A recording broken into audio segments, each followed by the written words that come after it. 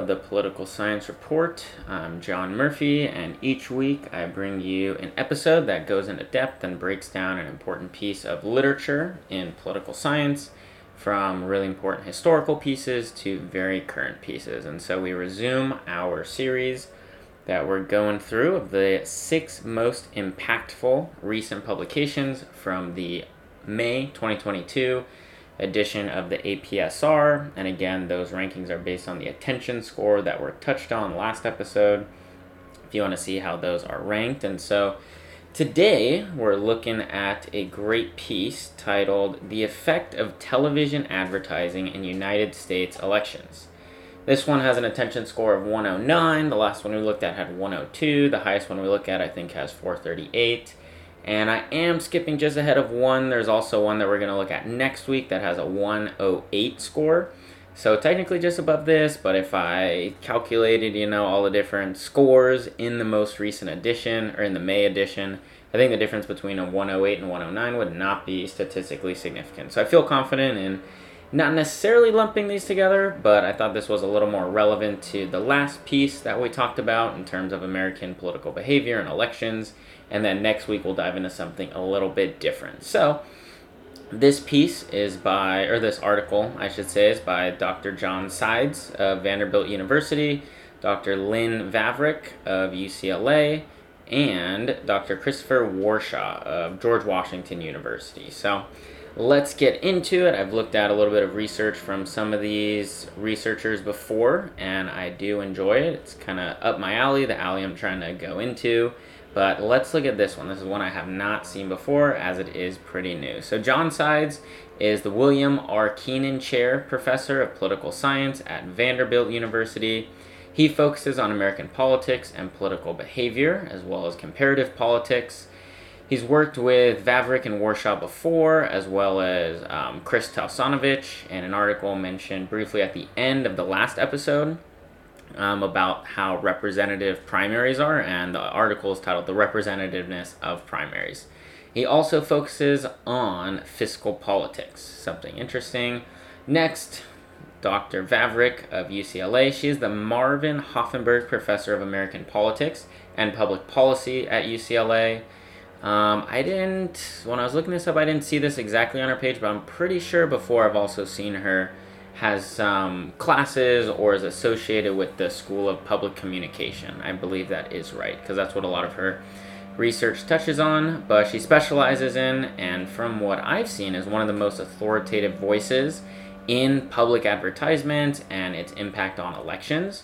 She's written a total of 5 books already, and I believe another one is coming out quite soon about the 2020 election. If you look back, she has, I don't know when they start exactly, but she had one about 2012, I think, called The Gamble, 2016 called Identity Crisis with a couple researchers, and then has another one about the 2020 election. So I would always be reading her opinion about elections, and particularly the role of TV advertisements and public communications overall and its effect on the election outcomes.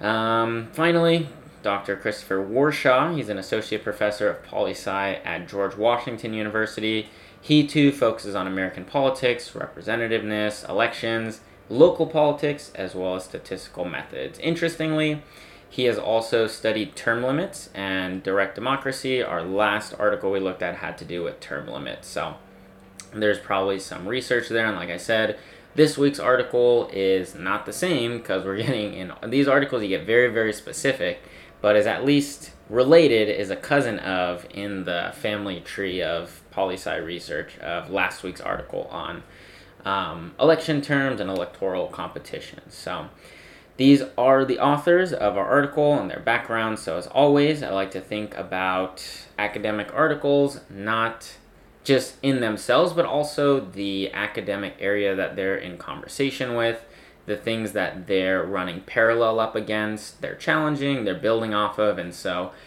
within each article, we see it as well as its huge context in relation to all the other poli-sci research going on. And I think I like to, in order for me to make sense of these articles, is to kind of compare its thesis, its hypothesis, its argument against common sense or what public opinion says, or just kind of what's generally held. And so I think that television advertisements and elections are something that are on a lot of people's minds. A lot of people think about the ads that you see on TV, how effective are they? So an article like this will help us to clarify how really effective are they, in what context are they effective, and particularly in this article, we're talking about how effective are they in down-ballot elections, which is what we'll get to in a second. So,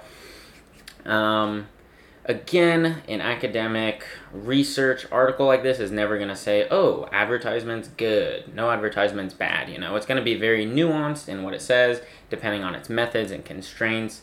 We will be able to find outcomes and even substantive applications from it. So just that's something I always like to keep in mind going in. And so in general, in almost layman terms, we're just thinking broadly about TV advertisements and its effect on elections.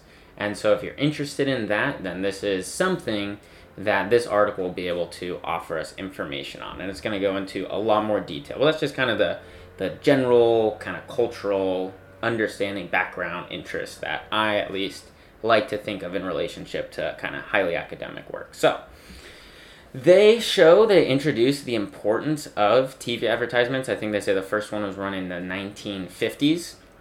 And they get this information from Jacobson and Carson, 2019. 2.75 billion was spent to air over 4.25 million ads in the 2015-2016 election cycle. This includes about 1 million airings in the presidential race, 1 million airings in the Senate races, 620,000 airings in House races, and 1.25 million airings in other races at the state and local levels. Spending on television advertisements constitutes about 45% of a typical congressional campaign's budget.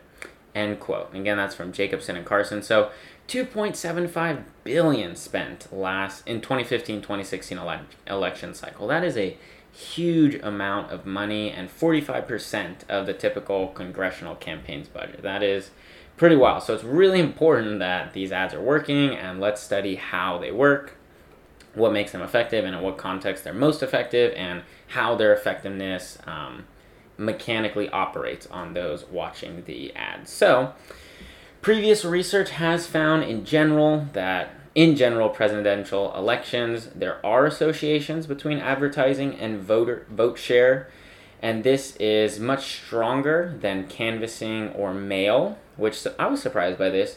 Canvassing and mail have been shown to sometimes have a zero or near zero impact on vote share. So TV advertisements have been found to be associated with vote share in general presidential elections. But, and this is where the nuance is really important, there's been little study on the effects of television advertising in any elections below the presidential level. So not all elections are created equally. There's been some research on Senate, some congressional races, and some House races, congressional in general, but none on what are called down-ballot state-level races. These are races that you probably don't pay as much attention to, something like state attorney general. Governor is a pretty popular one, but some states even have a state treasurer that you elect. And so previous research shows larger effects just in general in Senate elections than in presidential elections. So if you kind of visualize it, you put general president at the top, then you have Senate, House, governor, state treasurer, and state attorney general. And so at the top, we see a little bit of effect, but even as we've studied going down one rung on the ladder, we see a bigger effect in Senate than presidential. So the intuition is that, as we move even further down, as people have less information about these candidates, TV ads in particular, will be more persuasive to them. So what they differentiate next is very important, the mechanism by which the cause happens, the causal mechanism. And there's a difference between persuasion and mobilization.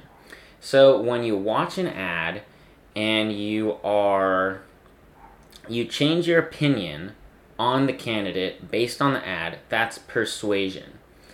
But if you watch the ad, and I want to make sure that I get this right, but mobilization is when an ad changes someone's mind about voting itself. So it gets someone who wasn't going to vote to vote. Whereas persuasion is getting someone who's going to vote the other way to now vote your way. And so you can measure these kind of nuanced differences here. We'll see persuasion in someone who might be of one party but votes for another one, or was going to vote one way and then voted the other, or who actively says, oh, I'm actively going after this candidate, I'm voting for them because of an ad I watched. And then we can monitor mobilization by seeing, is this an abnormal election in terms of Republican turnout or Democrat turnout? Say, only 75% of Democrats usually show up to vote. We can keep an eye on that. If that spikes because of TV advertisements, then the mechanism will seem to be mobilization, not necessarily persuasion or changing of opinions, but more activation to get someone to vote. And we'll get further into this later, but they hypothesize that persuasion is the primary mechanism. And if it is, then it will show up stronger in down-ballot races because voters have much less information on the down-ballot candidates, and an ad may provide crucial information that changes a voter's mind and persuades them to vote for the candidate. The assumption, again it's an assumption but it's well-founded, is that most voters already have a good idea of a president's position and therefore will be less likely to find new information in an ad that will sway them otherwise. This is similar to even from last episode I mentioned John Zoller and his research on the origins of mass opinion, and he talks about resistance and how much information you have will determine how much kind of inertia needs to be overcome for you to change your opinion. And so the idea is that when it comes to president, I have a pretty good idea of what Joe Biden or what Donald Trump kind of stand for. And so if I learn something new, I'm going to have a big repertoire of internal arguments to say, oh, actually, maybe that's a little convincing, but it's not going to change my mind. Whereas someone running for state attorney general, I probably don't know that much. And so a single ad that says, oh, he is for or she is for education reform, then I'm going to say, oh, that seems good. I'll vote for them. That's kind of how it works. And so a personal example of that would be, say, when I was in high school. Even then, before I could vote, I had a general idea of, what the presidents were running for at the time. That was around when Donald Trump was running, and even before that more when Obama was going against Mitt Romney. And so, someone would say, oh, Mitt Romney's for this or Obama's for that, it wouldn't really change my mind. But one of my good friends, his dad was running for a state judge's office, and I don't really pay that close of attention, especially in high school, to who's running for judge offices, And so he would just go around school and say, hey, my dad's running for this is what he's for, Just one tiny bit of information swayed me and said, I'm not going to recognize most people on the ballot when I turn 18, but if I recognize him, I'm definitely voting for him. And so that's kind of the intuition here, is that people have very little information, are less extreme, and have little inertia in down-ballot races. And so advertisements will be even more persuasive. So in this article, they examined 5 presidential elections from, 2008, I think, through 2020, 331 U.S. Senate elections, 226 gubernatorial elections, so governor elections, 3,859 U.S. House elections, 237 other state level elections, which is a total, is that 3859? I think that's lower level, or is that, it might be House elections. Anyways, a total of 4,500 different races. So it's quite a sizable sample size from president down to state treasurer. To give the main results early on, they do find what their intuition is telling them, which is that advertisements, specifically TV advertisements, have a much larger effect in lower level ballot races versus presidential elections. And these are some big numbers, so pay attention. Quote, the apparent effect of an individual airing is 2 to 4 times larger in gubernatorial, U.S. House, and U.S. Senate elections, and 10 to 19 times larger in other statewide races, compared with presidential elections. So, in lower level state rate, end quote, sorry. end quote, after with presidential elections. So in lower level state elections, advertisements, a single advertisement is going to have a 10 to 19 times larger impact than a presidential race. So that means that whatever the effect of the presidential outcome based on TV advertisements, the effect in the lowest level of running is going to be 10 to 19 times larger, which is pretty sizable impact. So returning to the idea of persuasion versus mobilization, they do find persuasion to be the main mechanism for driving the voting. They say this because they think about it. If mobilization, whether or not an ad activated a partisan, then you would expect turnout numbers to vary with advertisement. But they don't find that the numbers of those who turn out for their party vary very much. So advertisements are not consistently associated with turnout for a particular party. So say it's 75% usually, there's a spike in advertisements, it'll probably still be around 75% of the party's turnout. So to put an end in the beginning, advertisements really matter in down-ballot elections, and to use their phrase, they pay dividends. And it is this part of academic research that I really like. Again, the results are cool and awesome and interesting, but we're going to really get into the meat of it and then the conclusions at the end. It kind of reminds me of, I don't know if anyone has read, I'm sure a lot of people have, it was like a bestseller for a while, The Kite Runner by Khaled Hosseini. And there's just one part in it where the author talks about how in Afghan culture, it's very normal to spoil, in quotes, the plot of a movie. It was very normal for people to go to the movie theater and then come home and people ask, oh, what happens? What's the ending? Tell me what the ending is, you know?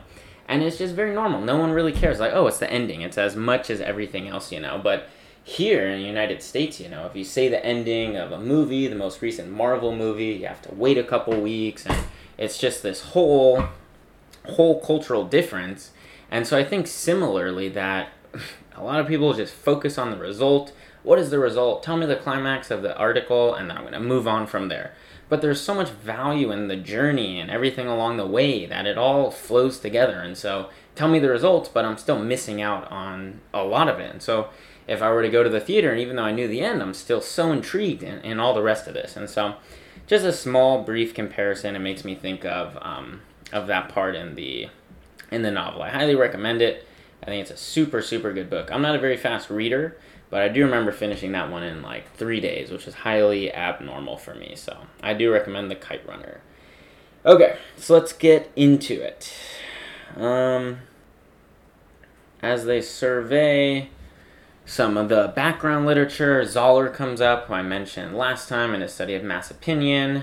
He argues, like I mentioned just a moment ago, that voters exhibit types of resistance that prevent them from being swayed by a single advertisement. And also there are other arguments, they're from Lodge and Tabor in 2013, is that people gain an affective tag for political objects. And an affective tag means that you attach an emotional feeling, you have an emotion that you can't even describe with words, but you have an emotional response to a political program, person, or policy. And this is something that is known in psychological research. I read about it in The Righteous Mind by Jonathan Haidt. He talks about how we can attach emotions, we can attach affect that is beyond consciousness to objects, everyday objects. You know, I think of a certain pen that I have, that I just have kind of this gut reaction of negativity against. That is not huge, it's almost subconscious, but I just think of some pens that I have and some pens that I have that I like more. And things like freeways, streets, plants, objects in your house, we attach little affective tags to all of these different things. And so it's kind of a fun thing you can try yourself of just think of something, think of your hamper, think of your pillow, think of a freeway or a street near your house, and just see, is there a gut positivity that comes with that or a gut negativity that comes with that? And so that's what an affective tag is. And so some research would argue that people develop affective tags toward politicians, towards policies, towards programs. And so that's why people vote certain ways and have a hard time switching. So in sum, people who have more information are likely to change their mind. People who have more information are less likely to change their mind based on advertisements. Interesting note, Hopkins in 2018 showed that Americans who could name their governor dropped from 87% in 1947 to just 66% in 2007. So a lot less people who can name their governor nowadays. So given this information, the more local you get, Americans know less about their representatives. You could say there's a negative relationship between locality of a political office and knowledge of voters, which I think is ironic and deserves a discussion of why some of the people who govern the most related parts of your life are the least known, yet some of the most remote. Not saying that the president, not saying Senate, not saying House is unimportant, because it obviously is. But it's just interesting to note that a lot of the local government that makes a lot of important decisions, you know less about, even though they're geographically and governmentally closer to you. Anyways, that deserves a discussion all in of itself. So the idea is that the closer that you get, the less that you know, the lower down the ballot, the less that you know, and the less that you know, the more likely you'll be able to be swayed by an advertisement. As I mentioned, my friend who gave me a single sentence advertisement, and I was swayed to vote for his dad because I knew nothing about who was running for the judges out in the San Fernando Valley. So let's get into their research design. How do they test this? How do they go about it? What's their dependent variable? What's their outcome variable? Or what's their treatment variable? So their treatment variable, remember in causal inference, a lot of the language is similar to medical trials. So the treatment, like the dosage in medicine, is the net democratic advantage in TV airings in the last 64 days or 2 months before election day. So the number of ads more for the Democrats in the last 2 months of elections in a given county. So similar treatments have been used before. This isn't totally new, and it's even been used by this group, I believe it says.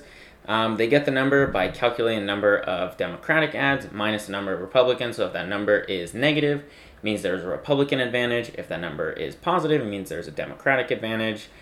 And the visuals here are just stunning. Like I said, all of these APSR articles are free online and you can find them. And I would really recommend looking at this one. Let me get exactly what it is. It's figure 1, Democratic advertising advantage in hundreds of ads across geography in an illustrative set of offices and years. And it's really neat because you can see, it shows a map of the nation, and then going from light blue to deep blue is a strong Democratic advantage, and then going from light red to strong red is a weak to strong Republican advantage. And so you can see all over the country where there's not advertising, essentially where it's safe to say who's probably going to win.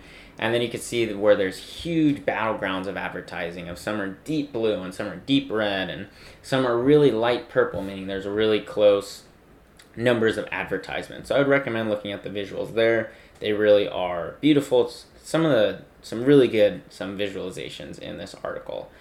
So you see some parts, like I said, that are really dark, some parts that are really light, and it just kind of shows how wide a net they're casting. All of the elections, all of the media markets in the 4,500 sample elections that they're looking at.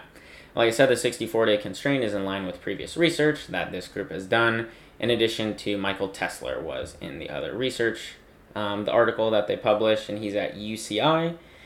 An important part of their design, and this gets a little into the weeds, but I think it's worthwhile because it's novel to me, and I think it's a good learning moment, even for me, about how you can use regression discontinuity in a research design. So an important part of their design is called border county design, and it's a method used in regression discontinuity. I think they call it border discontinuity, and it tries to isolate the causal effect of a treatment by finding an essentially arbitrary line that you can use as a good dividing line above and below, and the dividing line is the sorting mechanism, and it essentially sorts 50-50 to both sides, so you have a balanced group on either side of it.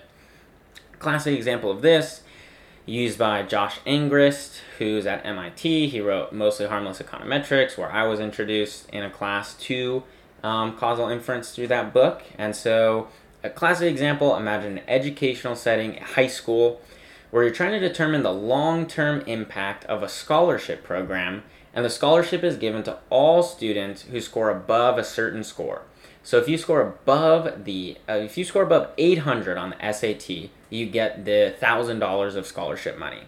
And so researchers want to say, how effective is this scholarship money at limiting debt or income in the future, or how much student debt you have after 2 years of schooling, or how much income you have in the future.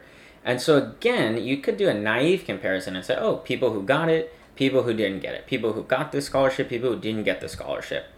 But again, we run into our old friend selection bias, who says these two groups aren't equal. They're not created equally in the sense of have the same exact chance of having the same exact outcomes that we're looking at. Students who score above 800 seem to have better academic preparation and maybe better test takers, may have had more even outside training and more economic privilege that allows them to score better on this. And so in the future, we would expect the students in that group to have less debt, to make higher incomes based on a lot of other research. And so you can't compare people who got it and people who didn't get it. That's a naive comparison, and it's not going to yield realistic results because it doesn't isolate the causal effect of getting that scholarship. So what do? What you do is you look right on that line of 800 on the SAT.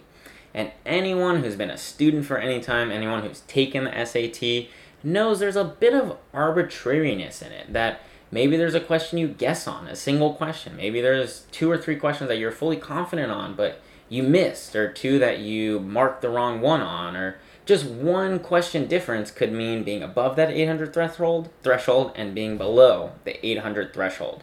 And so what you can do is, if you look really close on either side of that threshold, you get about even groups because it's arbitrary, it's a 50-50, whether you're above that line or below that line within a certain range. I love this research design. I think it's so smart yet so intuitive when I first learned about it.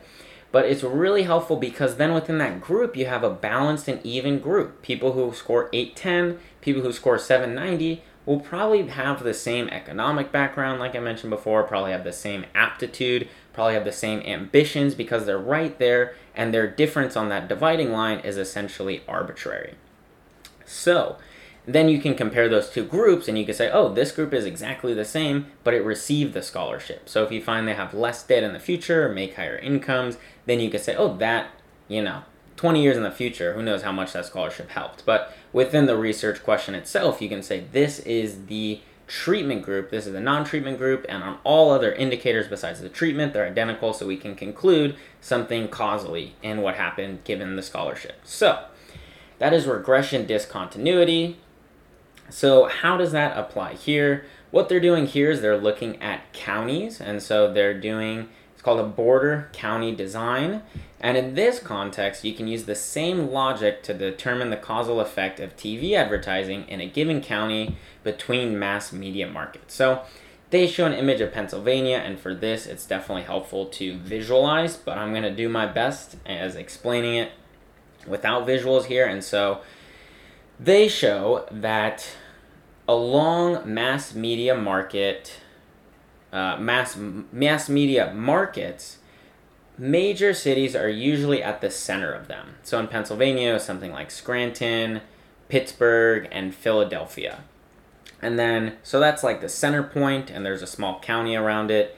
And then there are tons of counties outside of it, and then outside of those counties are the mass media market boundaries. And so just think of it 2-dimensionally on a straight line. It would go something like this: major city, rural county, mass media borderline, rural county, major city. So it's like a major city, rural county sandwich with a mass media market line drawn in between. So on the left gets one advertisement treatment, on the right gets another advertisement treatment. So to use California as an example, think of Los Angeles County, rural county, San Francisco. And between the rural counties, you have the mass media market line.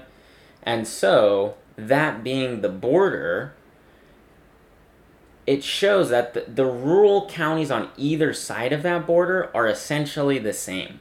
Both of them have similar demographic makeups, both of them have similar voting patterns, because we couldn't compare the effect of the same treatment on Los Angeles and Fresno County, because they're very different counties. And so we're not comparing apples and apples anymore. We're comparing apples and oranges. But if you look at Fresno County as a rural county next to, and I'm just making up some of this information, is Modesto a county? Modesto County next to it, that's also rural, has similar demographic makeup, has similar voting patterns, but the only thing in between them is a mass media market border, so one on the north gets a treatment, and one on the south gets a different treatment of advertising. So there, you can compare the differences in outcome. So the point here is that the mass media market lines are essentially arbitrary boundaries, and so by comparing border counties, imagine going back to our school example, comparing people right on the border of that 800 score, comparing people right on the border of a media market line as an arbitrary border, you get very similar results, or you get very similar demographics, voting patterns, everything else that really matters. And so that way you can control one county gets treatment A, another county gets treatment B, and we can isolate the causal impact of the treatment because our counties are nearly identical in all of the meaningful variables. So I hope that was helpful in explaining. If not, you can look at the graphic that they have. This one is going to be figure 2, an illustration of the border county's design.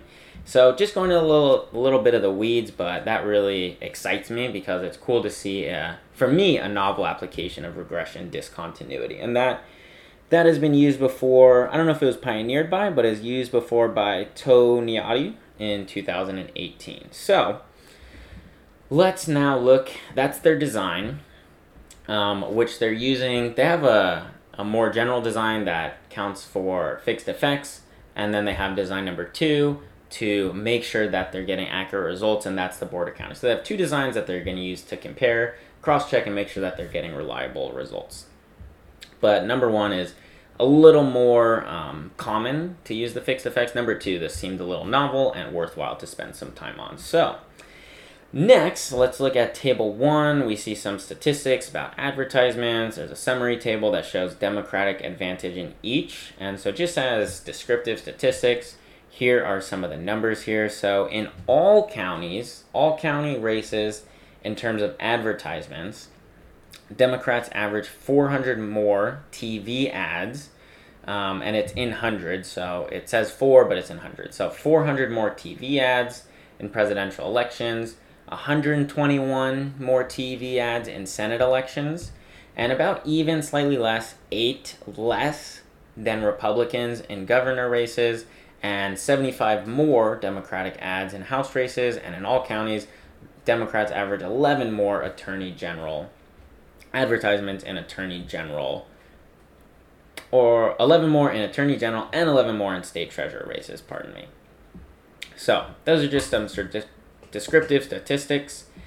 They do average more, Democrats average more ads in those races. So, time for results. The results are, the first section of the results is specifically for presidential elections.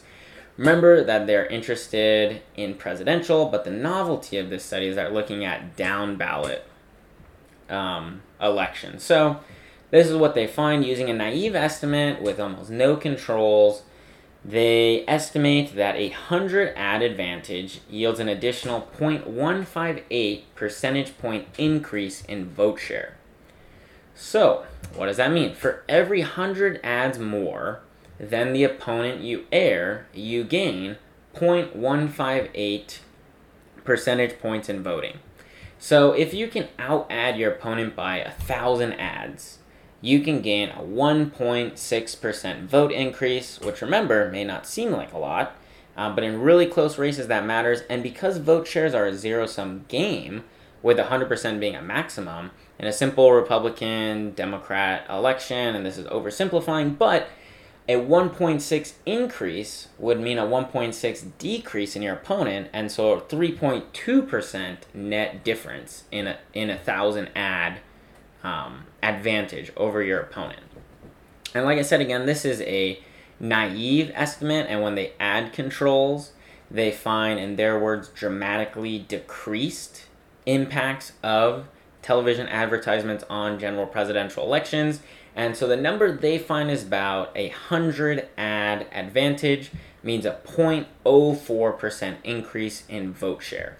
So again, if we think about 1,000 ad advantage is a 0.4 increase and could be a 0.8 net difference in elections. Next column is similar. The final three columns use the counter border design. Border design, like I said, is meant to double check on the first design and make sure that the numbers are consistent and that it's all making sense. And they find a very similar story. Somewhere between 0.027 and somewhere between 0.08 percentage point increase in general presidential elections given 100 ad advantage.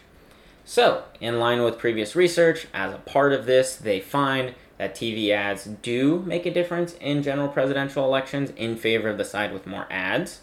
But, and here's the novel, the interesting, why we're gathered here today and why they put a lot of effort into this research, let's talk about the down-ballot elections. This is where things get really interesting. So, they preface by saying that the results from Design 1 with fixed effects and number 2 that gets at some confounders using the border county design provide the same results. They tell the same story, as I think the language they use. So 100 ad advantage shows much larger effects. So the same 100 ad advantage that leads to about a 0.02% increase in presidential elections, I'll be clear about this, leads to a 0.04 to 0.06% increase in Senate elections. That's 2 to 3 times as much. And a 0.06 to 0.09% increase in governor elections. So that's a 3 to 4.5 times impact. 0.08 to 0.09 in House elections. That's a 4 to 4.5. A 0.19 to 0.26 percentage point increase in attorney general elections. And this is the biggest one, a 0.35 to 0.36 percentage point increase in vote share in state treasurer elections.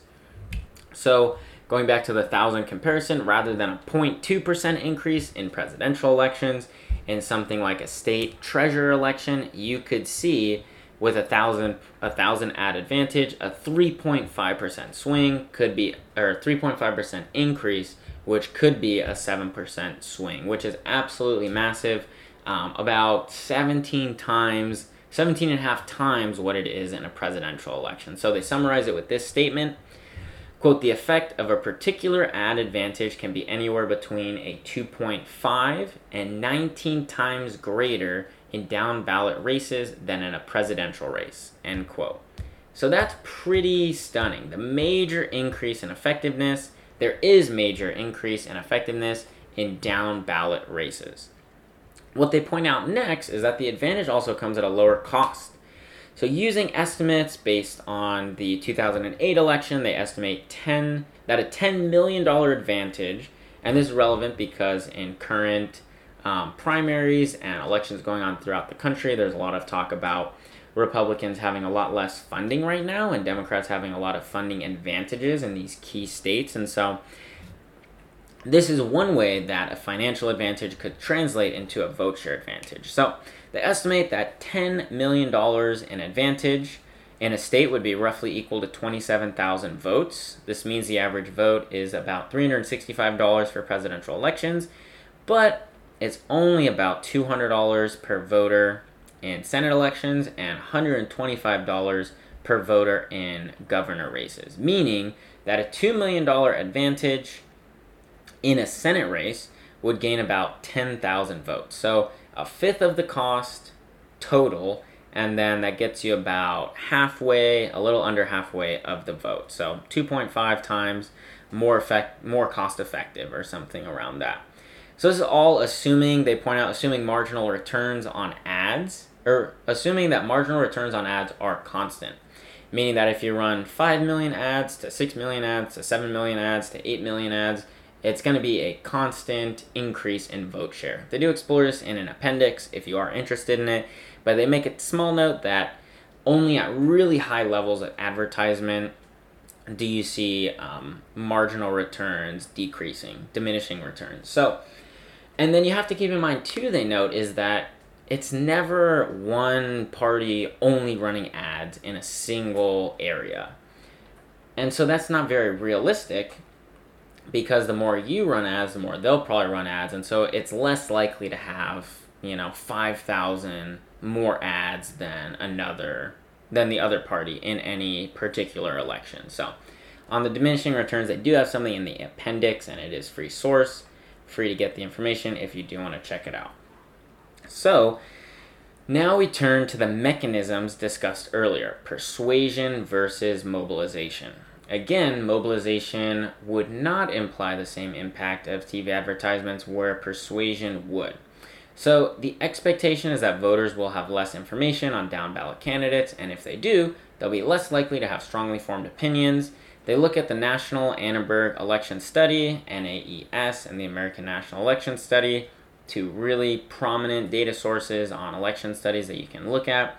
Also, they look at the Cooperative Congressional Election Study, the CCES, which too is quite a prominent and often used election database in these studies. So they find that respondents are less likely to be able to place Senate and House candidates on an ideological scale than presidential candidates. So imagine, someone says, Donald Trump, where do you place him on a left to right ideological scale? Obama, where do you place him on a left to right? If someone said a member of the House or a Senate candidate, most voters would not be able to place them or confidently or even accurately place them on a left to right ideology scale.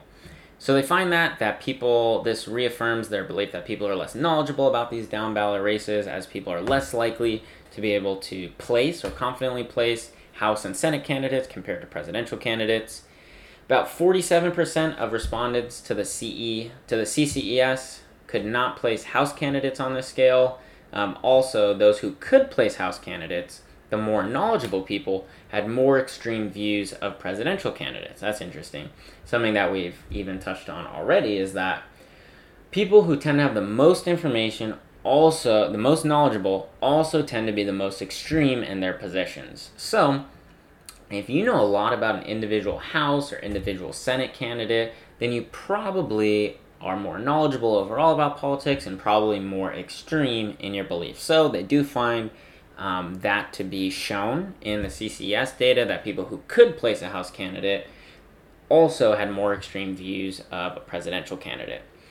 So they find that for every 100 ads aired, there is a small, very small percentage of people, the percentage of people who cannot place a presidential candidate on that scale drops. So the more ads, there's a small amount of people that learn something about a presidential candidate, but very small. But the number of people that can't place a House, Senate, gubernatorial candidate on the scale significantly decreases with the same amount of ads. So 100 ad advantage may slightly decrease the people who cannot place a presidential candidate, but 100 ads will significantly decrease the proportion of people who cannot place a House candidate or a governor on a left to right scale. The effects, they say, are about 7 times larger for Senate races than presidential races, and 16 times larger in House races than presidential races. So for every one person, say 100 ads means that one person knows more about a presidential candidate. The same 100 ads, 16 people know more about a House candidate. So they do find confirmation of their intuition, and what they're saying might be the mechanism for this happening. People have less information, and so they are persuaded to vote for the candidate that they have more information on now. As a final wrap-up here to their argument that persuasion is what is occurring, they evaluate partisan turnout as an alternative mechanism, as another variable. What they do, using the data of partisan registration and turnout from a public database, I'm not sure if it's private, I think it's called Candid, something like that. I did not write that down. But they find that ad amount is not very determinative of the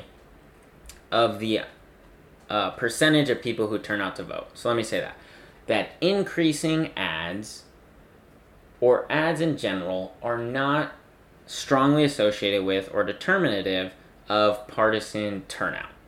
So the mechanism seems to be persuasion, not mobilization. So I'm not going to get too much into the weeds on this check in particular, but they do find persuasion, not mobilization, to be the mechanism by which TV advertising affects vote share. So in conclusion, these are the conclusions they draw. This is so far the most comprehensive analysis of TV advertising to date. Specifically, novel information is produced about down-ballot candidates and races, and there are much larger effects in down-ballot candidates, down-ballot races, through TV advertising than in presidential elections. That's kind of the general theme here. Here's some of their conclusions. It is effective. Why is it effective? What's the mechanism for this? Because it provides new information to voters, because voters have less information, less inertia about down-ballot candidates. So they have weaker opinions, more easy to change, are less extreme about down-ballot candidates. They give a final note that their findings are specifically suited for addressing the volume of advertisements, not the content of them. And it specifically focuses on television advertisements, which they argue is still the main way of advertising, but there are increasing ways of social media, of online advertising that may in the future overtake TV advertisements in how influential they are. But for the moment, for a while, they predict TV advertising will still be the dominant mode. And sort of about was previously mentioned, that they take into account numbers of ads, which is really important. It gives them a good picture systematically of what is going on and how advertisements are affecting election outcomes. But they make a note that they cannot, in this broad of a study, they're not looking at the content of ads. So maybe there are certain ads that are more effective than other kind of ads. There are themes that are more persuasive to voters than other ads. And that's just something that is not beyond the scope, but it's a different scope of what they're researching here. And so that is something that they note. This is focused on quantity of ads and not necessarily the details of them. And so there's still a rich research frontier of breaking down the data of these ads by doing content analysis within each ad in order to find maybe what issues, what messages resonate, are more persuasive, are more beneficial. That would be important for candidates, because say you can find a theme that's twice as effective as your opponent, then you could either cut the ad advantage that they have over you in half with the same amount of money, or you could double your ad advantage with the same amount of money. So either way, finding effectiveness of ads is something a little more specific, a little more qualitative than the scope of this study, but they do make a note of that. Something maybe we'll talk about in the future that I'm interested in too is a narrative policy framework. Does look at narratives, themes, content analysis of advertisements, of policy, and how policy gets made, but I'm sure it'll also be really relevant in the context of election studies here.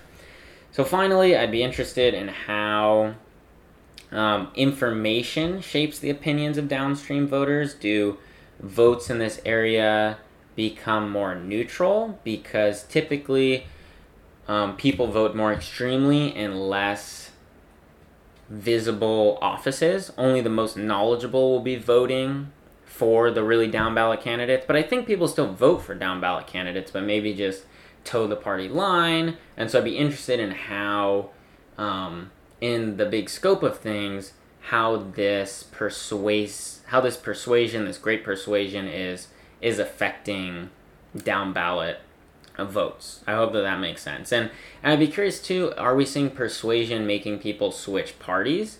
Because I have a bit of a difficult time imagining you not knowing anything about a candidate and then you watching one or two ads for them and they're a Republican, you're a Democrat, and then you switch just because of that. I would venture to guess that most people would still vote the party line and just check off Democrat all the way down, even if they did see an ad by an opponent. So I'd just be curious about really specifically honing in on some of the mechanisms and what the results of that are. Is it being neutralized because lots of people still vote the party line, or are they more extreme in down-ballot elections because they're less visible and only people with the most information who are the most extreme will be voting for there? And so that's just a research area that maybe I'll explore in the future and get a little more information on that. So thank you very much again for listening to episode 2 of the Political Science Report. I have a Twitter, as I mentioned last time, the Political Science Report, or @PoliSciReport, for updates and information about upcoming podcasts, and as a medium for finding professors or researchers that you want to follow. A lot of university professors, unless you're a super visible academic, a public intellectual, aren't seen enough, I don't think, and so sometimes they're a little hard to track down. They brilliant researchers who put out really impactful research may only have a couple, like 200-300 followers, and so this account will be a place that you can see who I'm following, and it'll be a lot of people who are publishing if they do have a Twitter, so it is a place that you can find people to follow there. And we will be continuing our series next week, episode 3, in the 6 articles with the highest attention scores in the May APSR. This one's interesting. Like I said, it diverges a bit. It is, does state repression spark protests? Evidence from secret police surveillance in communist Poland, by Anselm Hagar and Krzysztof Krakowski. Very, very interesting, and a bit of a divergence. Is kind of in line with, does repression give more reason to protest so people protest, or does it suppress protest? Have not read the article yet, but very excited to get into it, and that'll be next week for episode 3. And again, thank you so much for watching. Hope to see you next week. Thanks so much.